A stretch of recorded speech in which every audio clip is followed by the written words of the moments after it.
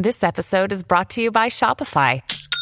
Forget the frustration of picking commerce platforms when you switch your business to Shopify, the global commerce platform that supercharges your selling wherever you sell. With Shopify, you'll harness the same intuitive features, trusted apps, and powerful analytics used by the world's leading brands. Sign up today for your $1 per month trial period at shopify.com/tech, all lowercase. That's shopify.com/tech. When you need mealtime inspiration, it's worth shopping Kroger, where you'll find over 30,000 mouth-watering choices that excite your inner foodie. And no matter what tasty choice you make, you'll enjoy our everyday low prices, plus extra ways to save, like digital coupons worth over $600 each week. You can also save up to $1 off per gallon at the pump with fuel points. More savings and more inspiring flavors make shopping Kroger worth it every time. Kroger, fresh for everyone. Fuel restrictions apply.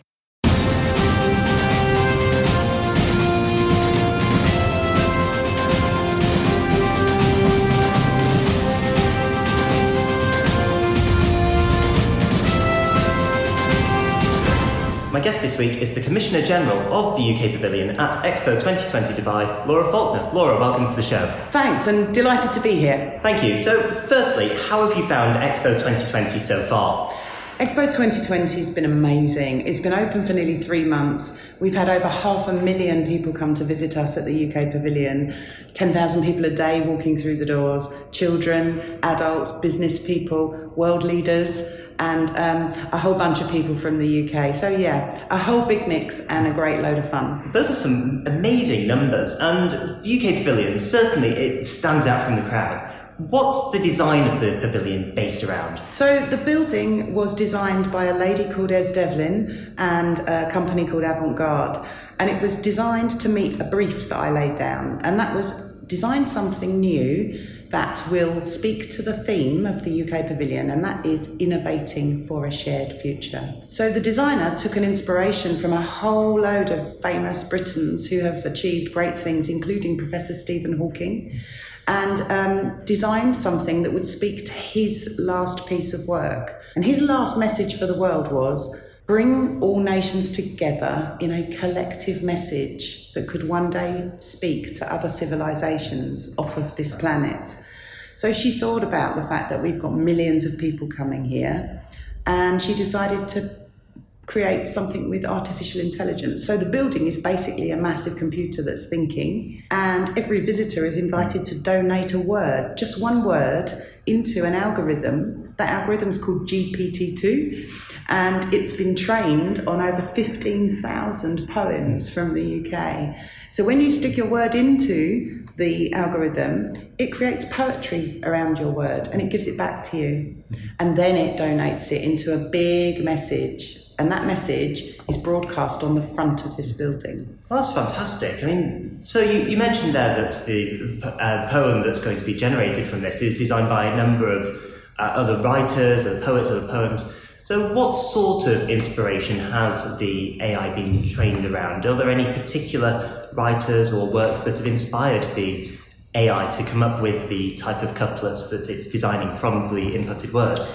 Yeah, so 15,000 poems included lots from Shakespeare, lots from every poet that I'm sure everyone listening has probably learned about at school and or at university. But it also was trained on some Arabic poetry because they have the same behaviour and the same roots and the same sort of structure behind their writing. So the same pentameter for those that study English literature. Additional to that, I suppose the only thing to say is that the poetry societies of Scotland, Wales, England, Northern Ireland, a number of experts in the spoken word across the UK have been involved in making sure that the algorithm, which we called the baby, which has now grown up because it's been fed all this poetry, was doing its job properly. The most donated word is love. Oh, well, that's certainly a nice theme to have throughout the poem as well. So you've mentioned that the idea of the UK Pavilion is innovating for a shared future. So how at the UK Pavilion are you putting this into practice, aside from the AI poem? Very good question. The building and the algorithm is there to do a single thing. One is engage others and bring everybody together. It's a message of unity. but it is also a message that says that artificial intelligence can be used as a force for good. Everybody's seen Terminator, the movie. We were trying to show that the UK uses artificial intelligence in smart ways to help us with our daily lives. But in addition to that, we have a programme of events that runs throughout the 182 days of Expo that talk about a whole range of other things. We were the lead nation for the discussions here at Expo on climate change. We've had really, really detailed conversations about a number of issues that affect the world. But basically, we've come here not to broadcast what we're good at, but we've come here to broadcast a message, which is join us in a conversation. Join us in a conversation that's going to ask the following questions. In the future, how will we? Mm-hmm. In the future, how will we create? How will we thrive? How will we advance? What will we eat? What will we wear? And so on. And those conversations are with every country on the site here at Expo, and they're coming up with some really great answers. Well, again, we've discussed the idea that this is innovating for a shared future. Now, the actual site of the UK Pavilion is located within the Opportunity District. Mm-hmm. Now, of course, the whole of Expo is designed around opportunity, sustainability and mobility. Why Opportunity District in particular? So there's the easy one. 4 years ago, we had to decide where we were going to locate our pavilion. And at that time, the United Kingdom was considering all manner of things that were pre-COVID, particularly EU exit. So the United Kingdom is reimagining its relationship with the whole world. You will see free trade agreements popping up with key nations. And so it felt very much a no-brainer opportunity, because it's our opportunity to make the most of it. And within this, how are you adapting to the other themes of Expo 2020? So as well as the opportunities that you've just described there, how are we contributing to the debates around sustainability and indeed mobility? So really good point. So although we're located in Opportunity, the UK is active in the conversations that support all of the themes of Expo. So as I said, we were the lead nation on climate change, so sustainability. What we've actually done is put out a programme that doesn't speak to one theme, it speaks to the top theme of Expo, which is connecting minds and creating the future. I always add the words for all at the end of that sentence. And therefore, we are active in every space, and we are making sure sustainability is a theme throughout everything that we're doing. But we're having fun too. So Manchester City's Pep Guardiola was here doing thought leadership. One of my personal favourites, Professor Stephen Hawking's daughter, Lucy Hawking, was here doing book readings for schools. And she actually said how proud she is that we've taken her father's legacy. She calls him Dad. And she said, Dad would have loved what you're doing. And for the team here on the ground, that was pride. One thing I think is important, though, Expo is here in Dubai, and it might feel 1,000 miles or 3,000 miles away from everybody listening to us today. But 150 schools in the UK have been debating the subject of sustainability, and the winners of the competition that was run by a company called DebateMate are coming here in February to debate live. So this is 1,000 miles away or more, but every single bit of the conversation that's gone on here is available online. And if you look for the UK Pavilion team online, you will be able to access all of the thought leadership that's happened and join the party. So as well as engaging schools back home, what's the UK Pavilion doing for the local communities here in Dubai and the rest of the United Arab Emirates? Lots of different things. The first of which is making sure that our thoughts are being shared with the local community. We're inviting lots of different communities, schools, businesses, institutions to be a part of the programmes that we're running here at Expo, and that's every day. So today is Arabic Language Day, and we have different performances that are taking place in Arabic, and the general public are invited to see those. Last week we had, or the week before, St Andrew's Day. We had the Emiratis and also the Scots with their bagpipes, really, really bringing it to Expo out the front, and that was a sight to see. So every day is different at the UK Pavilion, and every day is different on the Expo site.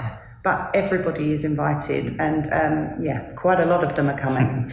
Well, you've just mentioned there the fact that businesses are also invited to contribute to the UK Pavilion and indeed Expo. And it's important to note this Expo isn't just for tourists, even though there are so many walking around the site.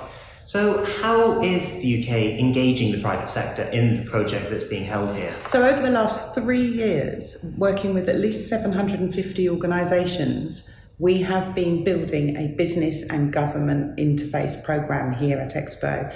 We're halfway through that. 20 ministers, lots and lots of VIP speakers from companies including Jimmy Choo, Fat Face, walking, literally Rolls-Royce, you name it. British businesses have been on this site engaging with audiences. Okay, so you mentioned there that there's been some ministerial visits. I read online that the Transport Secretary, Grant Shapps, was here a few weeks ago. Even more recently, the Prime Minister's Special Envoy for Girls' Education, Helen Grant, was here very recently. So how have the ministerial visits from the UK contributed to the wider UK contribution to Expo 2020? So I think I'll start in a different place. The UK-UAE relationship is incredibly important to us. It's something that we've been nurturing for many, many years, indeed as long as the UAE has existed, which is 50 years this month. As part of that, our dialogue between government to government is ongoing, but there have been a number of really, really important conversations. Obviously, I can't go into the details of them, but they have taken place here. But the ministers from the UK that have been coming have not just been speaking to the UAE, they have been speaking to other nations. There's been agreements signed, there have been announcements made, there are serious conversations and dialogues going on that relate to pretty much every nation that is here at Expo. And for those listening, guys, that is 192 countries worth of conversations that are here on this site. So some people say it's a Davos every day and a Glastonbury every night. The truth is, this is not an event that was created just for business, but business is being done in, on and around this wonderful mega event, which everyone is truly proud to have managed to deliver despite the very real and very present COVID pandemic that every nation that's here is dealing with, including the United Kingdom. So you mentioned there that the COVID pandemic has obviously had an impact on Expo 2020, and we are still referring to this as Expo 2020, even though we're having these meetings in 2021 and 22. So how have you had to adapt to the circumstances we find ourselves in and plan around the 1 year postponement of the wider event? So responding to COVID is something that every nation here at Expo and the host city had to deal with rapidly in March 2020 and have been dealing with ever since. We're super prepared as a group of nations. Everything from our social distance, our hand sanitisation, our worker welfare, through to the messaging and checking and rechecking that the things that we were going to talk about pre-pandemic still made sense to the world. So that process never stops. It's daily. In fact, we deal with that morning, noon and night and overnight. So how did it affect us? It was harder to build a building in the middle of a pandemic. But our primary concern throughout was worker welfare. Of course. And our second concern was health and safety. And then our third was maintaining relevance in a world that has experienced so much that it didn't expect in the last 18 months. Of course. And this isn't the first Expo that's been held. In many others. In fact, the first one ever held was in London in 1851, then known as the Great Exhibition at the Crystal Palace. So how has the UK contributed to all the different Expos over such a long period of time? So we invented them. I think that's a great place to start. This Expo actually asked us to tell that story, and indeed the UAE organisers have told the story of the Great Exhibition, where, by the way, tomato ketchup, the pneumatic tyre, were just two of the inventions that came to the world as a result of 1851. The UK has a really long and very strong track record at Expos. We've won gold or top medals for design and delivery for the last 20 years. I've been proud to be a part of that. We're here again, and the building that we have is the most Instagrammed location on Expo. I had a count from my media team this week that said that our audience reach online is now over 1 billion. Wow. For this building, and that's been achieved in 10 weeks. That's incredible. And it's overwhelmingly a positive sentiment. We're in it. We find value in it, and it's not finished yet. Yeah. Well, it's amazing to see some of the innovative ideas on display here, and even some of those innovative ideas you've just mentioned from the very early ones, like tomato ketchup, like the pneumatic tyre. But this building, obviously, it's a permanent structure, as is the entire site. And given that Expo finishes in March, what happens after the event finishes? What's the legacy of Expo 2020 and indeed the UK Pavilion? So it's a good question. I always say when I'm asked that legacy of something of this sort of scale and size isn't physical. Mm-hmm. Legacy is physical, digital, economic, and in many cases relationships. So if we take the easy piece, which is digital, well, the whole building's creating a digital poetry legacy, and it will be announced shortly what's going to happen to that. But we're taking care of what we're creating. If we talk about economic, the amount of conversations that are going on here are all being progressed. You know, people are not just going to meet here for once and never meet again. It's about sustaining those conversations, and the economic benefits of an event of this scale are measured over time. Right. So you have an initial view that the UK has £1.2 billion worth of contracts that it's won to just build this site. Wow. That's public, that's definite. But that's not the end of the story, that's the beginning. Mm-hmm. Over the next 6, 12, 18 months, we'll be able to see more in a more rounded way what the conversations and the networking and the opportunities at Expo that have happened bring for the UK. The last bit is the bit that everybody really means when they ask the question, which is what's going to happen to the building. And the honest truth is that we have not made the final decision yet. But what I will tell you is that Expos have a rule or a kind of a steering principle that pavilions should be removed and the ground on which they lie is returned to the state it was in before the Expo opened, for which read to the desert, because we are in the middle of a piece of desert. Expos are moving on and sustainability is really important. So that's not likely to happen. But what we're sitting in right now is a pavilion that's in the middle of a new city. Right. And so the Expo site will become part of the new Dubai South District 2020. Right. And it's a 500 hectare site, but it's 1/4 of the new city. Right. Next door to it is the world's largest new airport, university campuses, housing, everything that you could imagine will be brought here and are indeed being built. So the infrastructure has been laid in to make it one of the most sustainable cities and one of the most smart cities on earth. Okay, so every country at Expo has a national day that's celebrated. So when is the UK's national day and what is planned to celebrate it? The high point of the United Kingdom's presence here is the 10th of February 2022, where from 11 o'clock in the morning until the site closes, we will be celebrating the extraordinary aspects of the United Kingdom. This is not a day for just business. This is a day where we will be showing the world our culture, and we will be encouraging people to study in and study with UK institutions.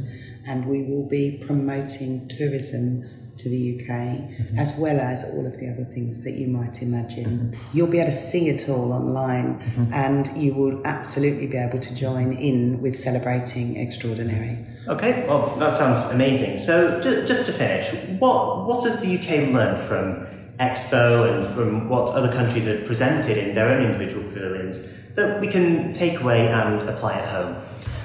So it's really straightforward. Expos are continually evolving.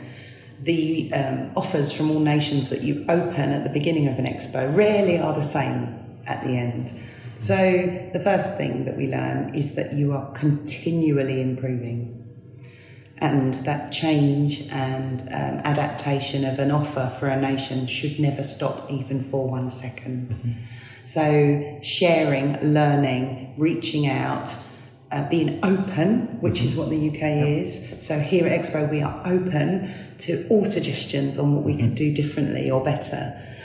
So on a daily basis, I'm changing things here, and so are the team. I think what else we have learned is that the world's appetite for digital content is changing. We all know that. But digital is not replacing human-to-human contact. I think during the pandemic, the move to Teams online and things like that was celebrated as being amazing. But along the way, we also learned that people need people. So the biggest message that we have is that physical events, the biggest events on earth, including Olympic Games and other things, but also big business events, are still a part of the future. But I do think that our delivery at events will evolve as a result of what we've learned over this 6 months. And it's not finished yet, and the pandemic isn't finished yet. So I don't think we yet know the full extent of the lessons learned, but capturing them every day we are. Right. Okay. Laura Faulkner, thank you very much for coming on the show, and best of luck with the rest of Expo 2020. Thanks. And to everybody who's listening online, UK Pavilion 2020, go look for it online, join us and follow us, talk to us, and have a great Christmas. Thank you very much. Everyone is talking about magnesium. It's all you hear about. But why? What do we know about magnesium? Well, magnesium is the number one mineral that 75% of Americans are deficient in. If you are a woman over 35, magnesium will help you rediscover balance, energy, and vitality. Magnesium supports more than 300 enzymatic reactions in your body, including those involved in hormonal balance. From functional medicine doctors to mental well-being and female hormone experts, we all know that magnesium is the one mineral to improve all aspects of well-being and health. But which one? Magnesium Breakthrough from Bioptimizers, the trusted choice recommended by leading experts with 7 best-absorbed forms of magnesium to ensure your body receives the support it needs for overall well-being. Go to bioptimizers.com/balance today and use code BALANCE10 for 10% off. Support your journey to wellness at bioptimizers.com/balance. Magnesium Breakthrough from Bioptimizers, your foundation to optimal health and vitality.